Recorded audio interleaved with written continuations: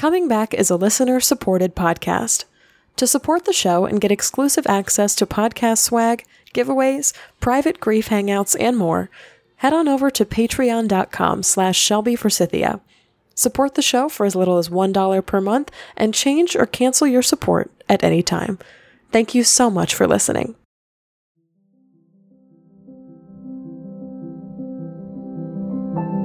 Hi there, and welcome to Coming Back, a podcast about coming back to life after loss.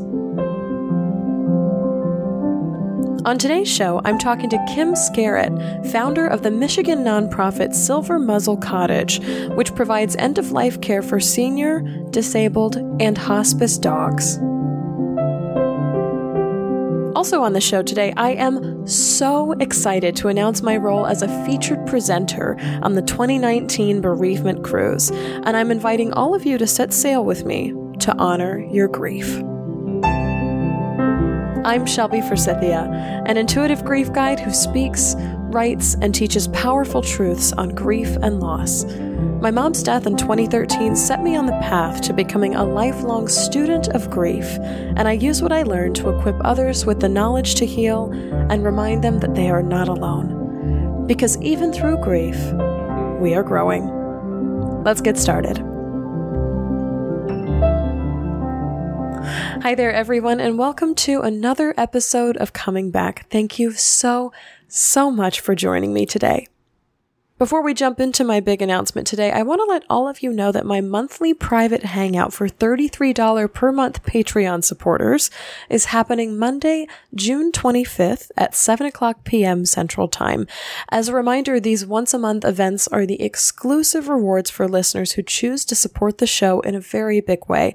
So we are together for a whole hour talking about life and grief and coming back. In the past, I've recommended books to people, provided insight as to how I handle my own grief off the air, and taught patrons some valuable tools for dealing with grief in their day-to-day lives. So if private time with me every single month is something that resonates with you or something that you want beyond the show, or you just really would love to support the show in a bigger way, head on over to patreon.com/ShelbyForsythia and pledge to support this podcast at the highest level. You'll get instant access to the link to join the Google Hangout, and I will see you there on Monday, June 25th. Alrighty, now on to the very, oh my gosh, mega big news this week. I have been selected as a featured presenter on the 2019 Bereavement Cruise. This is so exciting, grief growers, not only because this is my first big event since launching the podcast Coming Back, but because I'm going to be teaching and grieving alongside a ton of other amazing grief professionals and grief growers just like you who are joining us on this week-long trip. So, in a very short, condensed nutshell, the Bereavement Cruise is a beautiful hybrid of rest, relaxation, vacation, and permission to grieve out loud. So for one whole week from March 3rd through 10th, 2019, a large group of us stakes out a corner of the Royal Caribbean's boat, the Oasis of the Sea. And in addition to going from Haiti to Jamaica to Cozumel, Mexico, and doing everything there is to do on a cruise ship, there's also a complete week-long itinerary of grief workshops, events, and meetups happening to really get you connected and rooted down into a space and community where it's okay to grieve. No matter your loss, no matter how long it's been since your loss, this is a place where it's okay, and we're going on vacation. So if you're hooked already and you want details, head over to comingbackcruise.com and fill out the form. This is not a registration page for the cruise. This is not you agreeing to paying anything. This is just a request for more information about the cruise. And there's a link to this in the show notes as well. It's www.comingbackcruise.com. So to go into some deeper detail, the reason that I'm doing this, the reason I'm going on the Bereavement Cruise, the reason I even applied is because the mission and the vibe of the cruise really spoke to me. Hearing about this event and watching the videos and reading the website, I was like, yes, this is something I absolutely wish I had in the aftermath of my loss. And I want to be a part of it. Now that I see it existing in the world, I'm like, how do I get on? I was on the phone for about an hour with the cruise's founder. Her name is Linda Fidley. And just Hearing her talk about the cruise and her grief work and her awesomely cool past life as a travel agent, and this deep desire to get grievers into this space where they can do the work and have the hard conversations, but also relax and have fun and enjoy life, her enthusiasm was just so powerful and so cool to me. And she told me about all the small ways that they personalize this trip for people and the loved ones that they're honoring. And I literally was just so blown away. You guys know all the time, I say it on the show all the time, that when I get chills, I know something is right for me. And I cannot tell you the amount of chills I had during this conversation, because this is just so aligned with the type of work that I do and the message that I send here on Coming Back. So to kind of give you an idea of what happens on the cruise, they've got things like sessions every morning called Circles of Hope that are small breakout groups that are often sorted by loss, and you can meet and bond with people who have similar loss stories. If you have cremains of a loved one that you have not yet spread that you'd like to scatter at sea, Linda and her entire bereavement cruise team can organize that for you.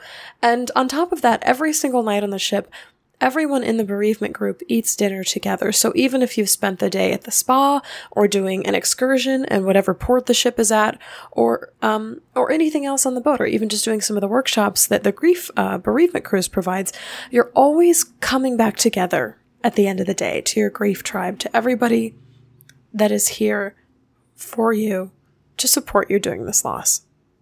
So to give you some backstory on the bereavement cruise, this event was started in 2016 by Linda Findley, who runs a group called Mourning Discoveries, and by Glenn Lord as well, who some of you may know as the founder of the Grief Toolbox.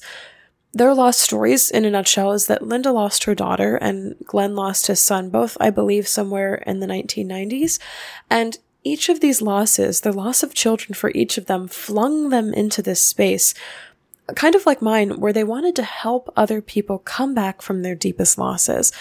Linda also has lots of experience as a travel agent, and between Glenn Lord and Linda Findley both, they've organized or attended over 300 grief events since losing their children. So a large undertaking like the bereavement cruise is super fitting for them, for their skills and their hearts. And this is the third year. 2019 is the third year that the bereavement cruise is setting sail. And from what they've told me, interest and participation is growing every single year, which is really, really exciting. This year, I'm so stoked to be joined by a familiar face. If you have listened to Coming Back since episode 1, you will recognize Sharon Ehlers is also going to be on the cruise with me, and she runs Grief Reiki. She was on episode 6 of Coming Back and actually was the person that told me about the bereavement cruise. So thank you, Sharon. We are going to be on the ship together. Other presenters on the ship you might recognize include Linda Fell, the author of the Grief Diaries book series, which is very, very popular both on Amazon and on her website. A gentleman by the name of Mitch Carmody, who runs the very popular YouTube channel called Mr. Heartlight, and Herb Knoll, who is the founder of the Widowers Support Network. So again, you're kind of seeing all kinds of losses and all kinds of modalities mixed in here. So there's no religion coming in. There's no, this is only for parents or only for homicides or only for suicide or mental health or things like that. This is all losses welcome, all griefs welcome, and all modalities, whether it's Reiki or whether it's meditation or books or YouTube videos, all of it is welcome. It's just a big old group of grief growers all on a ship together. To give you the gist of the day today, there's kind of, I believe there's 17 or 18 now presenters in total, and we're all going to be leading seminars every day that we're on the ship, most of them twice or 3 times during the week, so everybody has an opportunity to attend. So if you miss it one day because you're going offshore for something, or you want to go play bingo, or you want to go to a show, you can definitely come again if you miss it the first time. The workshop that I'll be presenting on the Bereavement Cruise 2019 is part writing and part group meditation, and I'm so excited. I have created it exclusively for this trip. The title of the workshop is called Honoring Secondary Grief, Saying Goodbye to Lost Health, Creativity, or Identity After Loss, and really dives deep into some of the things I've been talking about lately on kind of a surface level here on the show. So in this workshop, I'm helping you identify a series of things that you've lost as a result of losing something else, like a death, divorce, or diagnosis. There's the massive loss, and then there's all the layers, the secondary losses, the invisible losses that come underneath it. And that's what we're identifying through this workshop. And then In the rest of the workshop, we'll do some sharing and some coming together, kind of a verbal acknowledgement and honoring of the ripple effect that grief has across all areas of our lives. Because as we all know here on the show, you never lose just one thing. Grief is not really compartmentalized, so you lose a lot of things as a result. And then for the last 10 to 15 minutes or so of the workshop, I'm going to be leading everybody in what I like to call my surrender and summon meditation. This is something that I personally created for myself when I was journaling a lot after my mom died. And now I use it a lot in my one-on-one groups and group grief programs today when I meet people in person for coaching. And basically, my work for the week on the bereavement cruise is I'm here to help you uncover the losses you haven't spoken about yet. Maybe not the reason that you're on the cruise, but the abilities, the material possessions, the ideas of home, the hopes, dreams, expectations, creativity that you lost as a result of this big loss. So my role on the ship, and so many roles of the other presenters as well, is giving voice to these unspoken losses. And that's very much always at the heart of what I do here anyway on Coming Back, is giving voice to these things that we haven't spoken about yet. And that's really the theme of this workshop, is honoring that secondary, that invisible, those layered losses. So this trip is going to be full of seminars because that's just my workshop, but there's 18 more of me, or 17 or 18 more of me, all on this boat. And then you add on to that the group bereavement dinners and the memorial karaoke nights and the starlit honoring walks and the scattering cremains at sea ceremonies. And all together within the course of the week, you have a lot of ways that you can honor your grief and your loved one on the bereavement cruise.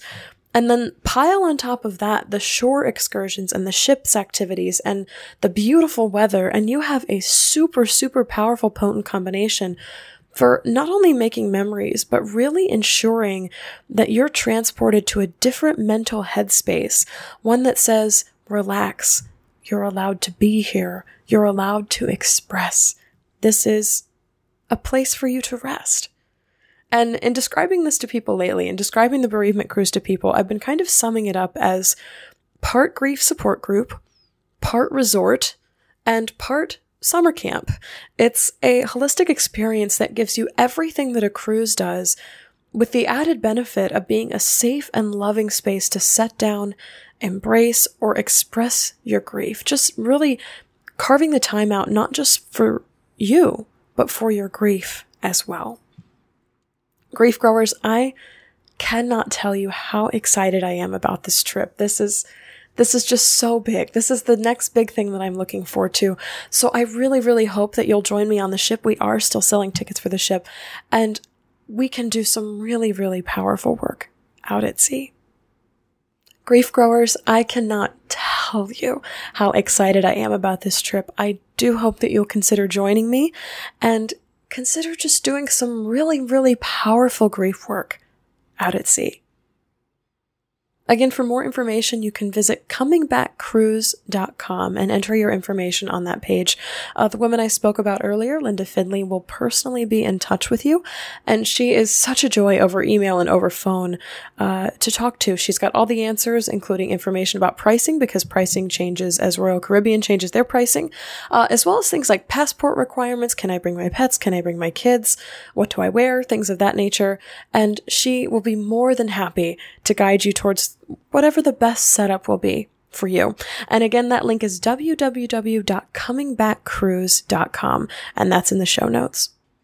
Of course, if you have any questions about my role on the cruise as a presenter, you can email me, shelby@shelbyforsythia.com, or you can join me as well this coming Monday, June 11th at 1 o'clock Central Time for Facebook Live, where I'll be talking all about the bereavement cruise, what it is, how it got started, what I'll be presenting and doing, and when it is, and the course that I'll be presenting on the ship, kind of a deeper dive into that. All you have to do is like my Facebook page, Shelby Forsythia, Intuitive Grief Guide, to be notified when the broadcast begins. Next up, I'm talking to Kim Skerritt, owner and founder of Silver Muzzle Cottage, a nonprofit that helps dogs die, knowing that they are loved. After leaving her job as an engineer with one of the big three auto manufacturers, Kim Skerritt moved to northern Michigan in 2004 and began working with dogs, first as a groomer, then as a trainer and physical rehabilitator. Then she started a therapy dog group called Pals with Paws in 2009 and opened a cage-free boarding facility called Bowser's by the Bay in 2011. In 2015, she founded her biggest endeavor yet, Silver Muzzle Cottage Rescue and Hospice, a nonprofit that helps senior, disabled, and sick dogs leave this earth knowing that they are loved and cared for. Kim has 2 dogs, Miley and Dakota, that keep her and the Silver Muzzle Cottage dogs young and active. Thank you so much for joining me on the show today, and I am so excited to have you here. I have to tell all of my listeners, I randomly saw a video for Silver Muzzle Cottage on Upworthy while I was scrolling through Instagram one night. I could not sleep, and seeing the stories of these senior dogs and seeing the way that they're treated and just ushered into this beautiful care leading up to their death just totally blew my mind, and I was so excited. I was almost jumping up and down in bed again at 2 a.m. thinking, oh my gosh, this is what I do. I have to reach out.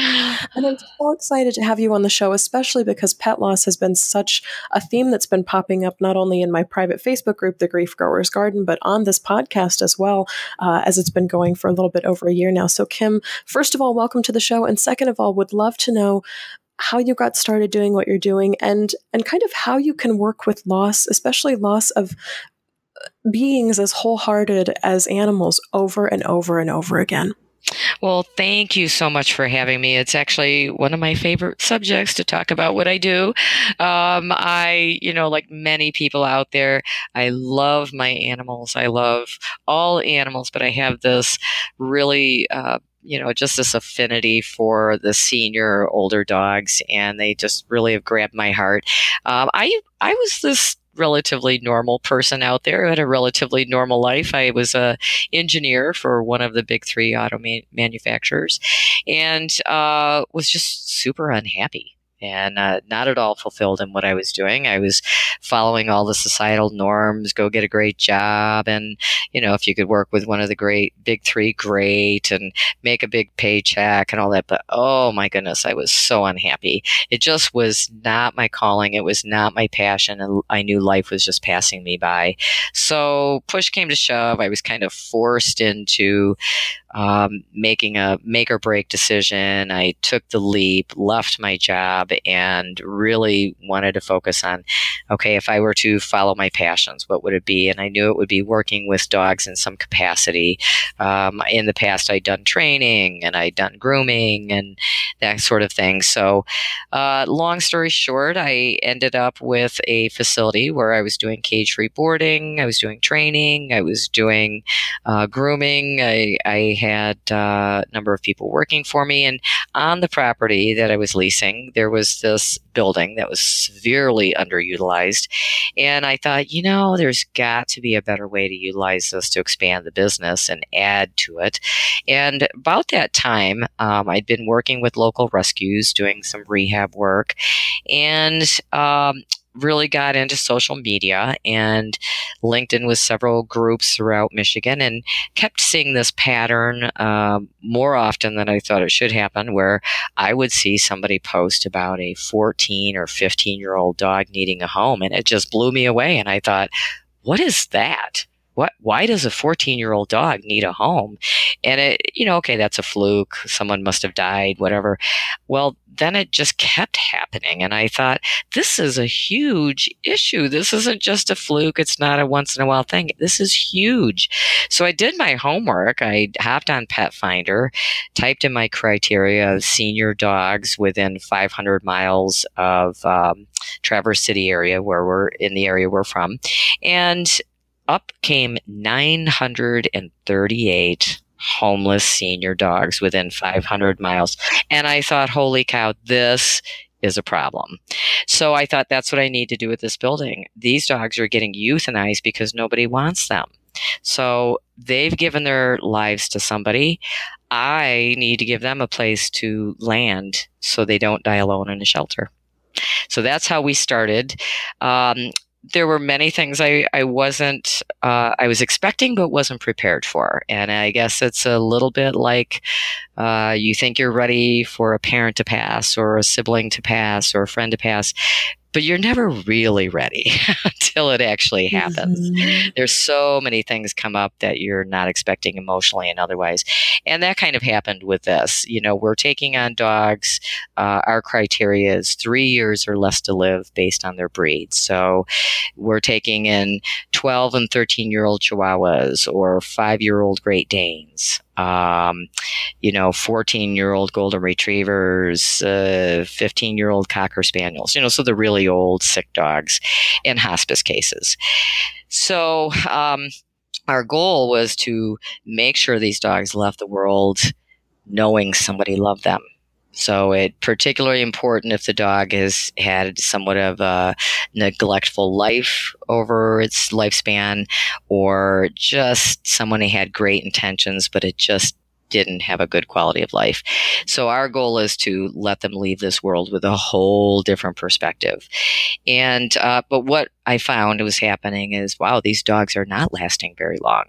And in some cases, really soon, like 10 days after we get them. I think the shortest time frame was 2 hours. We had these dogs 2 hours, wow, and we had to say goodbye.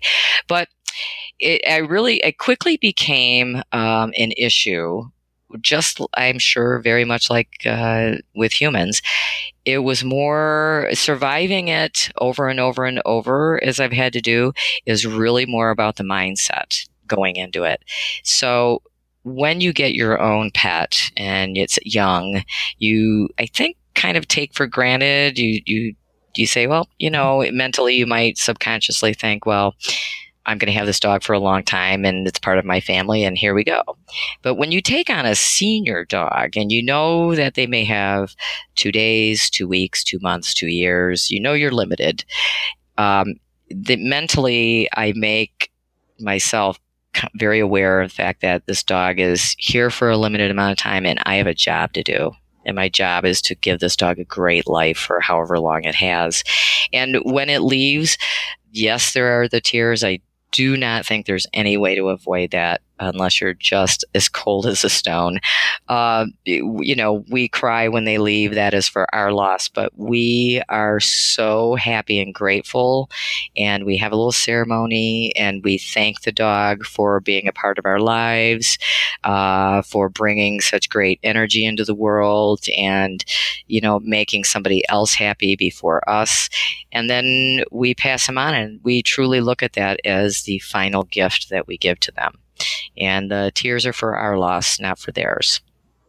So that's kind of how we do it. It helps us each and every time, and to just not focus on how sad it is or how bad they had it. It's just, let's give them something great now and go forward from there. That's so beautiful. And I know before we got on the mic today, we talked a lot about how Silver Muzzle Cottage is based on a lot of volunteer help.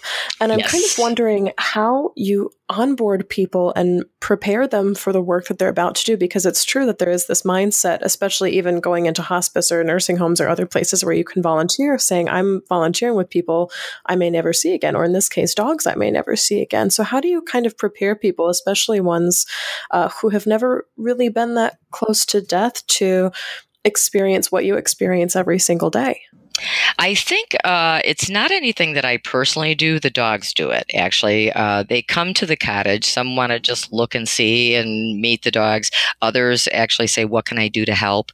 The help is always great because there is a lot to do here. We are cleaning constantly. I can't even tell you. We probably clean the facility 3 times a day, mopping floors, sweeping, and whatnot. And I think what happens is they come in, they fall in love with them because they're just so incredibly sweet. These dogs don't ask for anything. They're really, they love to sleep. They love to be petted. They don't have the high energy, playfulness. They, throw a ball and all that stuff. They just want to be loved on. And some of them struggle with mobility issues. So they're happy if you just sit down on the bed with them and love on them. And some of them will get out and take their very slow walks. And so the volunteers come in and they're able to give that way. And I think they're fulfilled in that way. And then by the time they come back next, we may have lost one of them. And while they're sad, they always seem really happy that they even had a chance to meet the dog. And they understand what the mission is, and they understand where the dog came from. And so it's really about, okay, who can I help next? Now, that is not to say we have had some volunteers come in. They'll come and walk a dog or spend time with a dog, taking on different adventures in an effort to try and give this dog a really wonderful life. And they'll spend a lot of time with it, and then the dog passes. And it is very hard for some people, and they just break away, and we might not see them again, or it might be a while before we see them. But everybody deals with it differently. And I refer to us quite often, volunteers and dogs, as we are a family. So we have a private volunteer page on Facebook, and primarily we use that space. So a lot of times I'll give preliminary announcements. By the way, so and such a dog, we're going to have their send-off ceremony on Friday. Be there to join us if you can. And so if they can make it, great. We do have a select group. They show up each and every time. And we surround the dog with lots of positive energy. Thank them for being a part of our lives. Thank them for bringing great energy into the world and being of service to others. And then we send them on their way and open that door for another one to come in. And so some people understand that, and they like being a part of that, knowing that, they made a difference to this dog.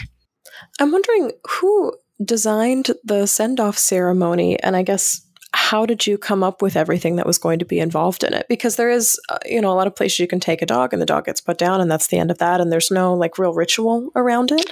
Right. And this seems a lot more thoughtful. Mm-hmm. I did. I came up with that. Our very first hospice dog was a dog named Dusty. And Dusty was he looked like a miniature yellow lab. He was just way smaller than your average yellow lab, but he looked exactly like one. His owners had just sent him astray when he was picked up and placed in the shelter, probably via social media. They found his owners, and called and said, "Hey, we've got your dog here." And they said, "Yeah, we got a new puppy and they're not really getting along, so you can keep him." Well, Dusty was an intact male, so the shelter made arrangements for him to be neutered. And when they attempted to put him under anesthesia, they discovered they couldn't get the trach tube in because he had a very large melanoma at the base of his tongue. And when they tested it, they determined it was a very aggressive form of oral cancer, and they gave him 6 months to live.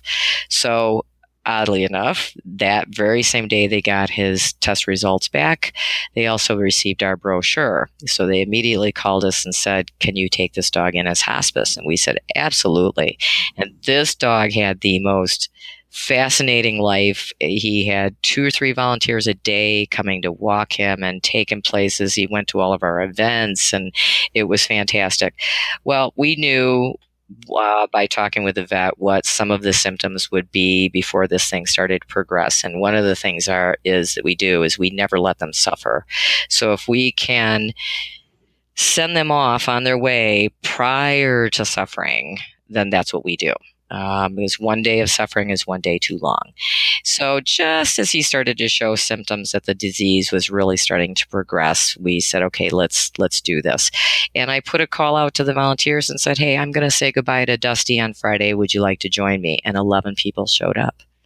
And one lady brought him a lei of daisies to put around his neck, and we laid the blankets out. It was a beautiful day.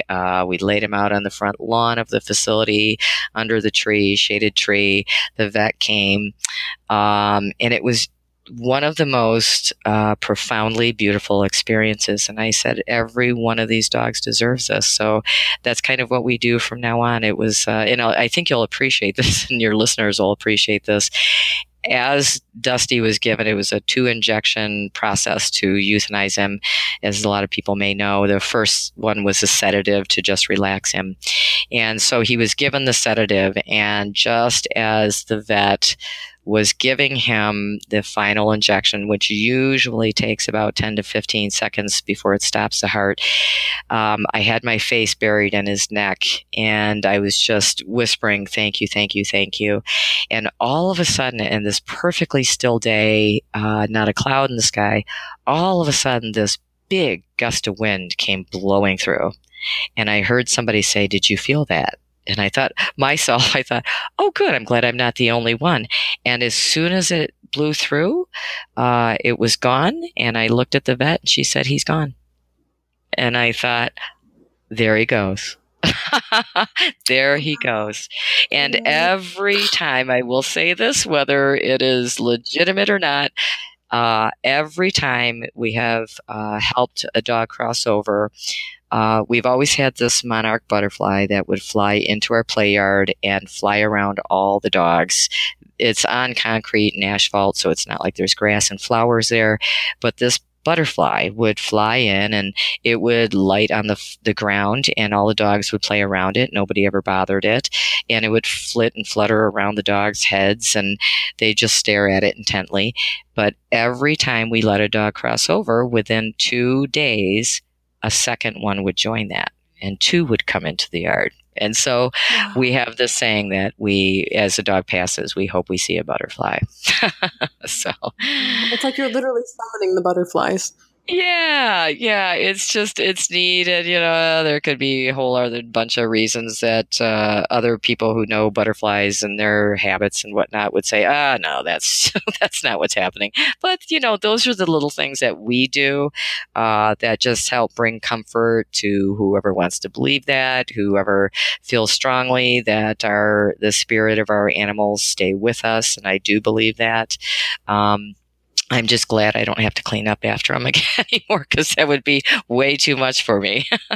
I already have my 15 to 20 I'm cleaning up after. So, but yeah, it's come back as smaller, more compact butterflies.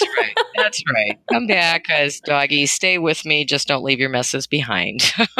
Oh my goodness, that's too funny. I'm wondering, because working with grief myself, and I know interviewing so many other folks on the show that work either in end-of-life, death care, grief care experiences, it kind of tends to soften you up as a person. You go from hardened clay into really moldy butter all of a sudden, or over time. And I'm wondering kind of what lessons both you and your volunteers take from working at Silver Muzzle Cottage into the real world and working with people either in death or death care situations or just in normal everyday interactions. How does it come into the everyday with humans? One thing I hear all the time is people hug their dogs more, because you come here, you see these dogs, many of whom have been really neglected. Others came from great homes.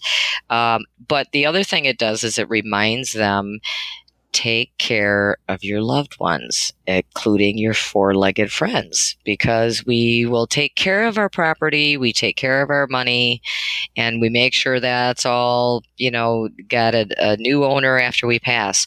But everybody forgets about their pets. And so that's another reminder that, many of these pets were left behind, and when somebody passed or went into a nursing home and nobody in the family wanted them, and they were just their care was never arranged for. So that's another takeaway that some people get. As far as the grieving process goes, I will say the folks that tend to stick with us the longest and participate the most really have a very, very good perspective on things when it comes to these dogs passing. The one gal, her common mantra, if you will, is bless and release. Bless them and then let them go. Let them go. Don't harbor the mournful feelings. Grieve as you will, but they've been blessed. We've been blessed to have them. Let them move on and enjoy the afterlife and make room for somebody else so that we can bless and release them. So we as a family really provide a lot of support to one another, and there have been a few dogs. I think everybody's partial to one or so that come into the system, and they'll say, "Oh, I'm just so attached to this dog," or "I really really love this dog," and I've done that myself. You try not to have favorites, but every so often one just grabs your heart and doesn't let go, and so when that dog passes, it is particularly hard compared to others. And we're there for each other with that. So we have our own little grief support group, if you will, and we remind each other that there is the business at hand of rescuing, and we can mourn, but there's a time for that, and there's a time to move on and take on somebody new. So I don't know that it for our animals if anybody has taken anything away and been able to translate that to humans, but we do offer a program called Seniors for Seniors. So what we do with that is our senior dogs, we take them once a week to area nursing care facilities, and they visit with them. The residents at that home.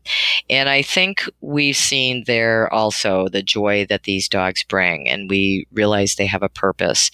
And again, it's, understanding the other human side of it as people become seniors and they need the extra care.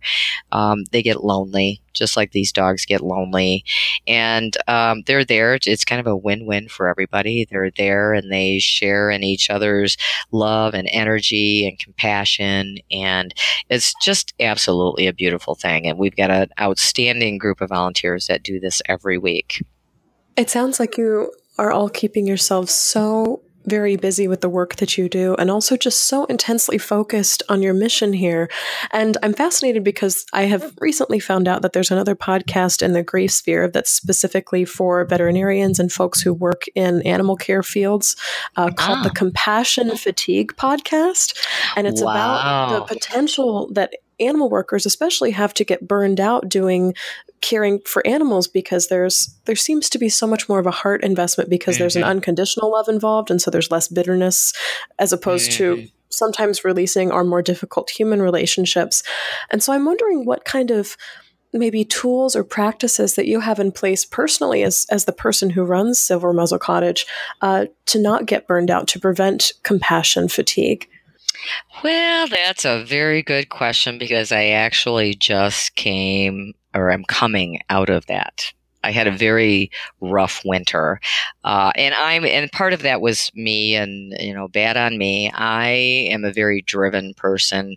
It's kind of funny. I say, typical of me. I couldn't just rescue a senior dog. I had to start a rescue. So that is so me. I know this all too well. I can't just groom my own dog. I have to become a groomer and take on other people's dogs. And I'm a little workaholic, and so people like me, it's very difficult. Saying no is very difficult. I've become much better at it. But the thing about rescue, and it's extremely high burnout. It's compassion fatigue is huge, because yes, you've got your emotions getting pulled in 12 directions. You've got, and I hate to be a negative Nelly, but you see all of this sadness. You see, you see the other side. There's three groups of people that give their pets up. There are those that would never give them up, and they love them right up until the end. Then there's the group that will give them up, and it's the worst thing they've ever had to do, and it's the worst sacrifice they'll ever make. There's a group that has great intentions. My dog is on her last legs, probably isn't going to live much longer. I need to rehome her. And I think it has more to do with I can't watch her die. They won't say that, but I get that sense. And then there's the group, frankly, and I'll just put this bluntly, they should probably never own animals. They're property. They don't really care about them. They're neglected. They're abused. They're discarded like garbage. And so you see all of that. You see the worst sides of life, and sometimes the worst sides of people. And then on top of that, you have a million demands on you coming at you from all sides. Most of the rescue groups out there are all volunteer organizations. So these people have families family, they have jobs, and any amount of time they're donating to the rescue is their own free time. Sometimes it's 1 hour, sometimes it's a whole day. And you get people calling you going, I have called twice and nobody has bothered to call me back. And you just kind of go, wow, with the 50 things I have to do, I am so sorry. And you end up feeling like you're getting beat up from every side. You can't save a dog. You can't help out a shelter. And you end up taking on responsibility. And that's how it kind of starts. You just give of every aspect of yourself. You give it till there's nothing left. And then you go, oh my gosh, I can't function anymore. What has happened? Well, it took me a while to realize what had happened. Running a rescue is truly a full-time job. There is no way about it. You can't do it alone. But for a very long time, I was doing it alone. And I have some volunteers that come in, but like I said, I could go a week sometimes and not have any volunteers. And yet I still have responsibilities of my job, and I still have responsibilities to my family. I have a father in a nursing home. My mother passed away in November. So life goes on for me too.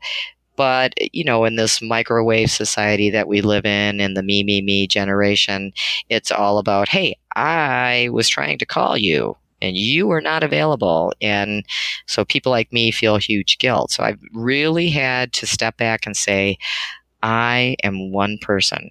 And I'm sorry you don't understand, but I am one person. And I am doing the very best I know how to do. And the first priority I have is me. And if that means I have to say no to a dog, that means I say no to a dog, because if I'm not any good, then the dogs will not benefit from anything I can provide them. So that was kind of a hard lesson learned for me this year. I am coming out of it. Sunlight has helped here in northern Michigan. Oh, winters are hard here. They're very long, and we are all low on vitamin D. That's all I can say. Yes. And that was brand new to me to find that podcast, because I was just looking for I'm always on the lookout for other grief casters in the field doing podcasting. But I said compassion fatigue, and I said, oh, that exists kind of almost in every industry, especially if it's public facing or service, related. Yes. But this one was explicitly related to the fields of animal care. And I was like, wow, that's pretty incredible. And you're right, because if you see too many heartbreaking things altogether and fail to take care of yourself, and or if you're under this pressure from society to be there seems to be this myth that nonprofit work or service work is like a self-reinforcing, that you will be nourished by the good that you do. And granted there is some truth in that, but there's still it's still so important to just be able to step away and be separate from that and get out from under the pressure of it at some point. And there's that myth that circulates that the work that you do is nourishing in and of itself. And I'm like, it's still a job. It's still 80-20. 80% of the time it's fantastic. 20% of the time I am going to be burnt out, man. So yeah, exactly. Yes. In fact, I have really reeled back from social media because I'm on it. My personal page, not as often. I'll glance through it, but I'm not heavy into it. I'm on it primarily because our Silver Muzzle Cottage Facebook page is our main source of networking for the animals and for various topics. And that's how a majority of people reach out and make contact with us. And we give our dogs exposure that way. And it works very well. But, we have over 20,000 followers, which means over 20,000 opinions. And you almost get to hear all of them.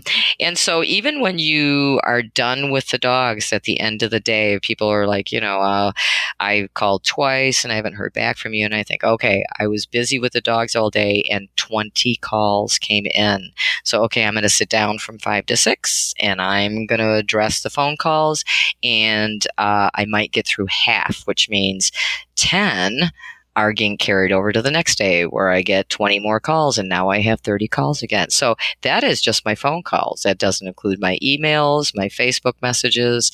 And so I used to stay up until I got 90% of the work accomplished, and I would be up till 11 p.m. and then I would get up at 3 or 4 and I'd start it all over again.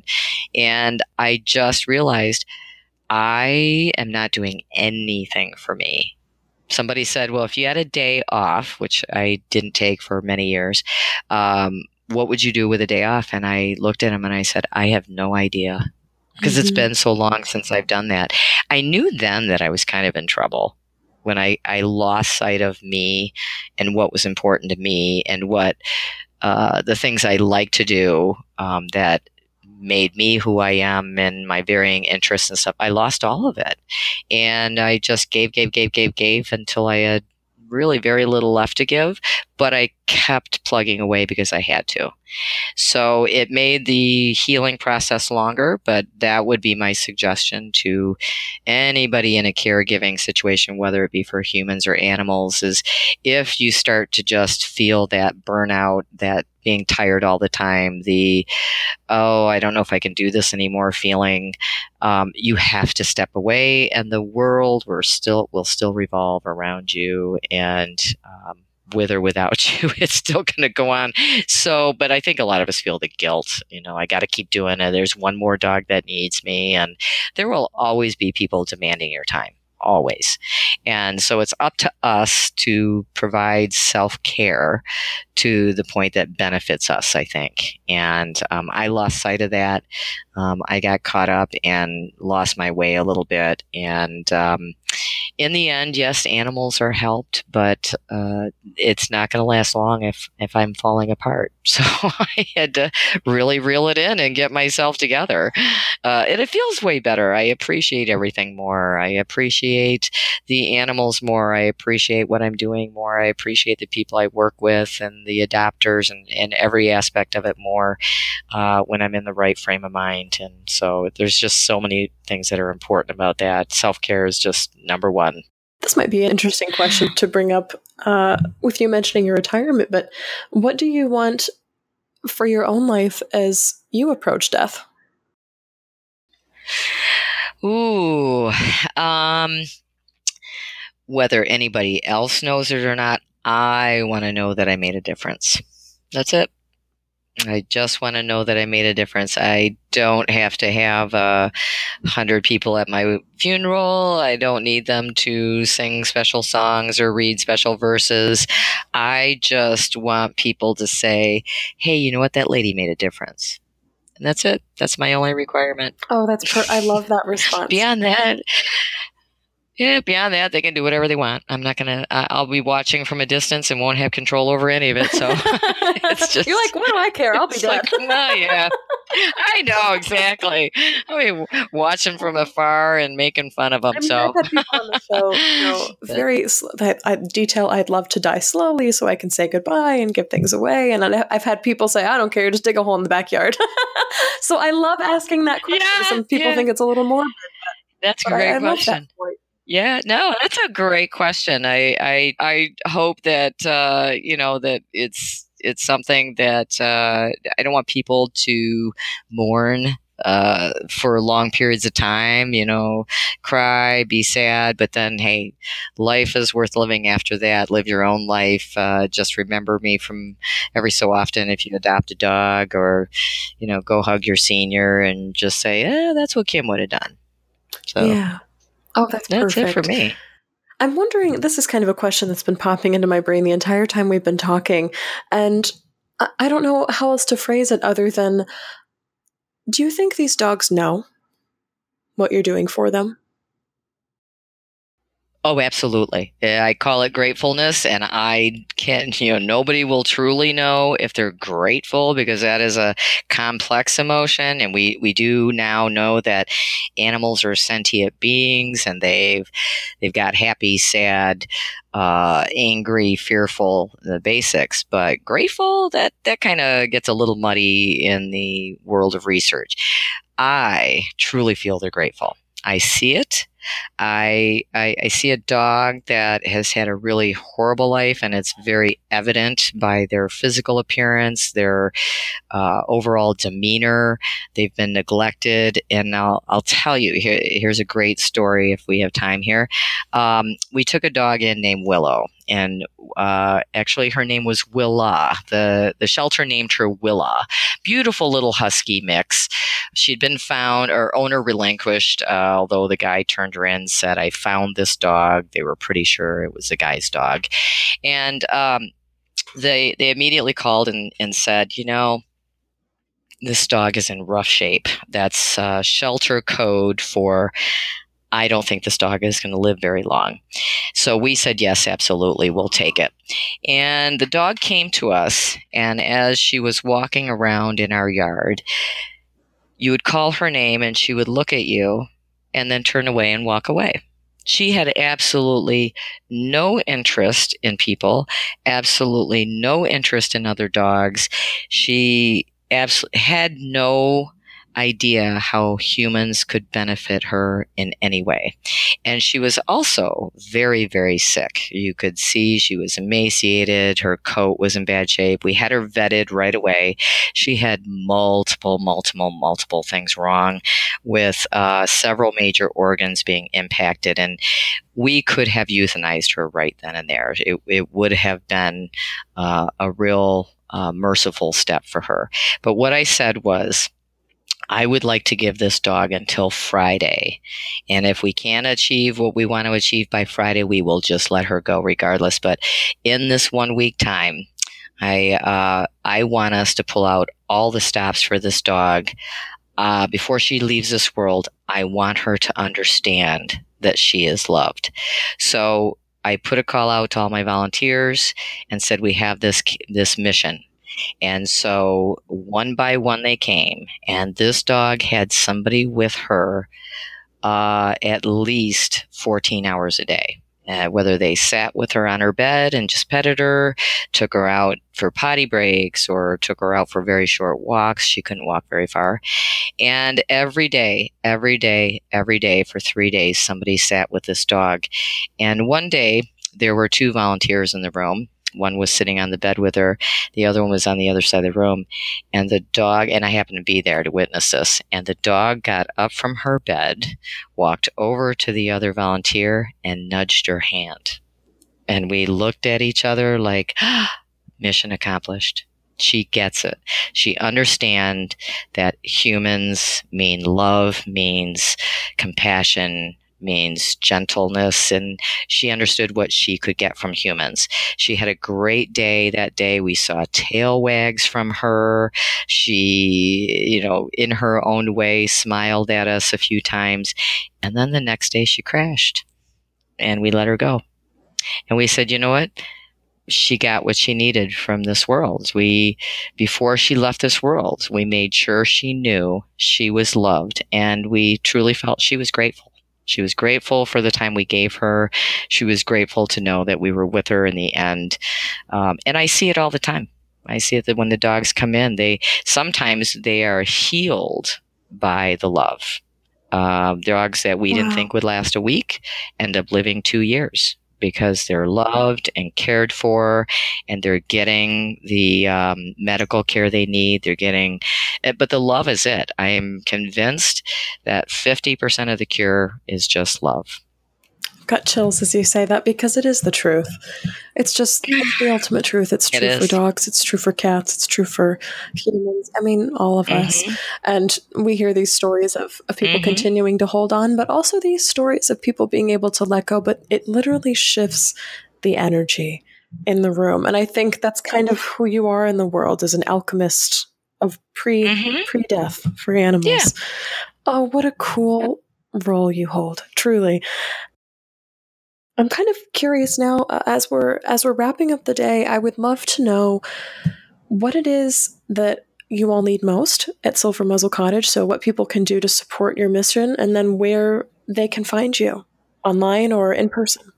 Well, we are always in need of funds. The average cost per dog coming into our program is $350, and we do fully vet them. We have full blood panel run. We do fecal and urine analysis, and we want a very complete picture of what's going on with this dog.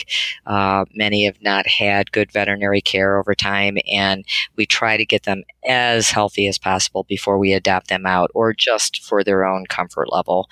And so that usually averages out around $350, and that doesn't include any tests that may need to be run to determine what their problems are. That doesn't include dentals, which is really a big ticket item. So the cost can go up towards $1,200 per dog, but our average vet bill is between $2,000 and $4,000 a month, and it just depending on the cases we take in. So financial support is always number one on the top of our list. We do have an Amazon Smile wish list going. So if somebody wants to support us anytime they shop on Amazon, if they do it through Amazon Smile, which is just like Amazon, it's just the nonprofit side, a percentage of every purchase will go towards the charity of their choice. And of course, we hope they choose Silver Muzzle Cottage. And then they can find us two places online. silvermuzzlecottage.com is our website. A lot of people will go there to see which dogs we have available for adoption. And we don't put them up there. It would be a little cost exorbitant to have our web guy constantly swapping out the pictures, either as dogs pass or new dogs come in or get adopted out. And so we do a lot of that on our Facebook page, which is just silvermuzzle.cottage on Facebook. And that's where we do a lot of our announcements are there. It's our main source of marketing and networking. Even dogs that aren't in our rescue, we will sometimes network them on our page, maybe for another shelter or for another rescue. The whole goal is to respond to seniors in need, whether they're ours or somebody else's. And of course, if people want to see the dogs that we have up for adoption, that is the best place to do it. Lots of things in the work. So contribute. If they can't contribute to us, I encourage you, go out and foster for a senior dog. Be a foster. Provide that dog a home for whatever time it has. I know some people say, oh, I just couldn't do it. It'd be so sad to only have the dog for such a short time. But wow, what a service you do for that animal, though, to give them a great home for a year or whatever time it has left. And I always say, it's going to be sad no matter how long you've had your dog, whether it's been 14 years or 1 year, it's sad. You're sad because you don't want to lose them. But, there's so many seniors, so many of them need homes. And the best way to help is to work with a rescue, work with a shelter, let them know you're interested in giving a home to a senior, and they would be more than happy to accommodate you. So that's how they can do that, or just, go work for a rescue, help fundraise, do whatever you can. We're all in need of help. Bless and release. Yes, absolutely. Oh my goodness. There is absolutely no way that you cannot be reached. Even just a quick Google search of Silver Muzzle Cottage, you get so many results. Absolutely. And Grief Growers, tune into this if you have your own dogs, if you adore dogs, if you're in the Michigan area or would like to go visit. Just any way that you can help is so appreciated. So Kim, thank you so much for joining us today on Coming Back to talk about pet loss, but especially caretaking in the last few years of our lives, and how important it is to not only create community around that, but to find symbolism, and then to know that we can keep doing this over and over and over again. Thank you so much. Absolutely. Thank you so much. I appreciate your time. So that's all for this episode of Coming Back. Thank you so much to Kim Skerritt for taking a break from caretaking for all those beautiful dogs and hopping on the mic with me here on Coming Back. Kim comes back from the loss of her many Silver Muzzle Cottage dogs by finding symbolism in butterflies, listening to the wisdom of one of her volunteers who says bless and release, and by taking breaks to ease what so many caretakers call compassion fatigue. You can find a link to the Silver Muzzle Cottage where you can donate or send doggy supplies from Kim's Amazon wish list in the show notes. Join me for Facebook Live this Monday, June 11th at 1 o'clock Central Time, where we'll talk all about the Bereavement Cruise 2019. You can find a link to the bereavement cruise where you can request more information in the show notes or at www.comingbackcruise.com. If this podcast has transformed the way you see grief and loss, please consider supporting me and the work that I do over on Patreon. Head on over to patreon.com/ShelbyForsythia where you can pledge for as little as $1 per month and get some very cool podcast rewards for doing so. If you liked what you heard this week, you can also support the show by subscribing on Apple Podcasts, Spotify, and by telling a friend about Coming Back, because you never know what someone you love is going through. Thank you always and forever to Mr. Addy Goldstein, who composed our theme music. You can find me on Facebook at Shelby Forsythia Intuitive Grief Guide, Instagram at Grief Guide Shelby Forsythia, or simply shelbyforsythia.com. If you'd like to leave a question or comment for a future show, leave a voicemail or text 312-725-3043 or email me at shelby@shelbyforsythia.com, subject line podcast. As always, my beautiful grief growers, it was beautiful sharing this space and time with you today. I see you, I am proud of you and the work that you're doing in the world, and I love you. Because even through grief, we are growing.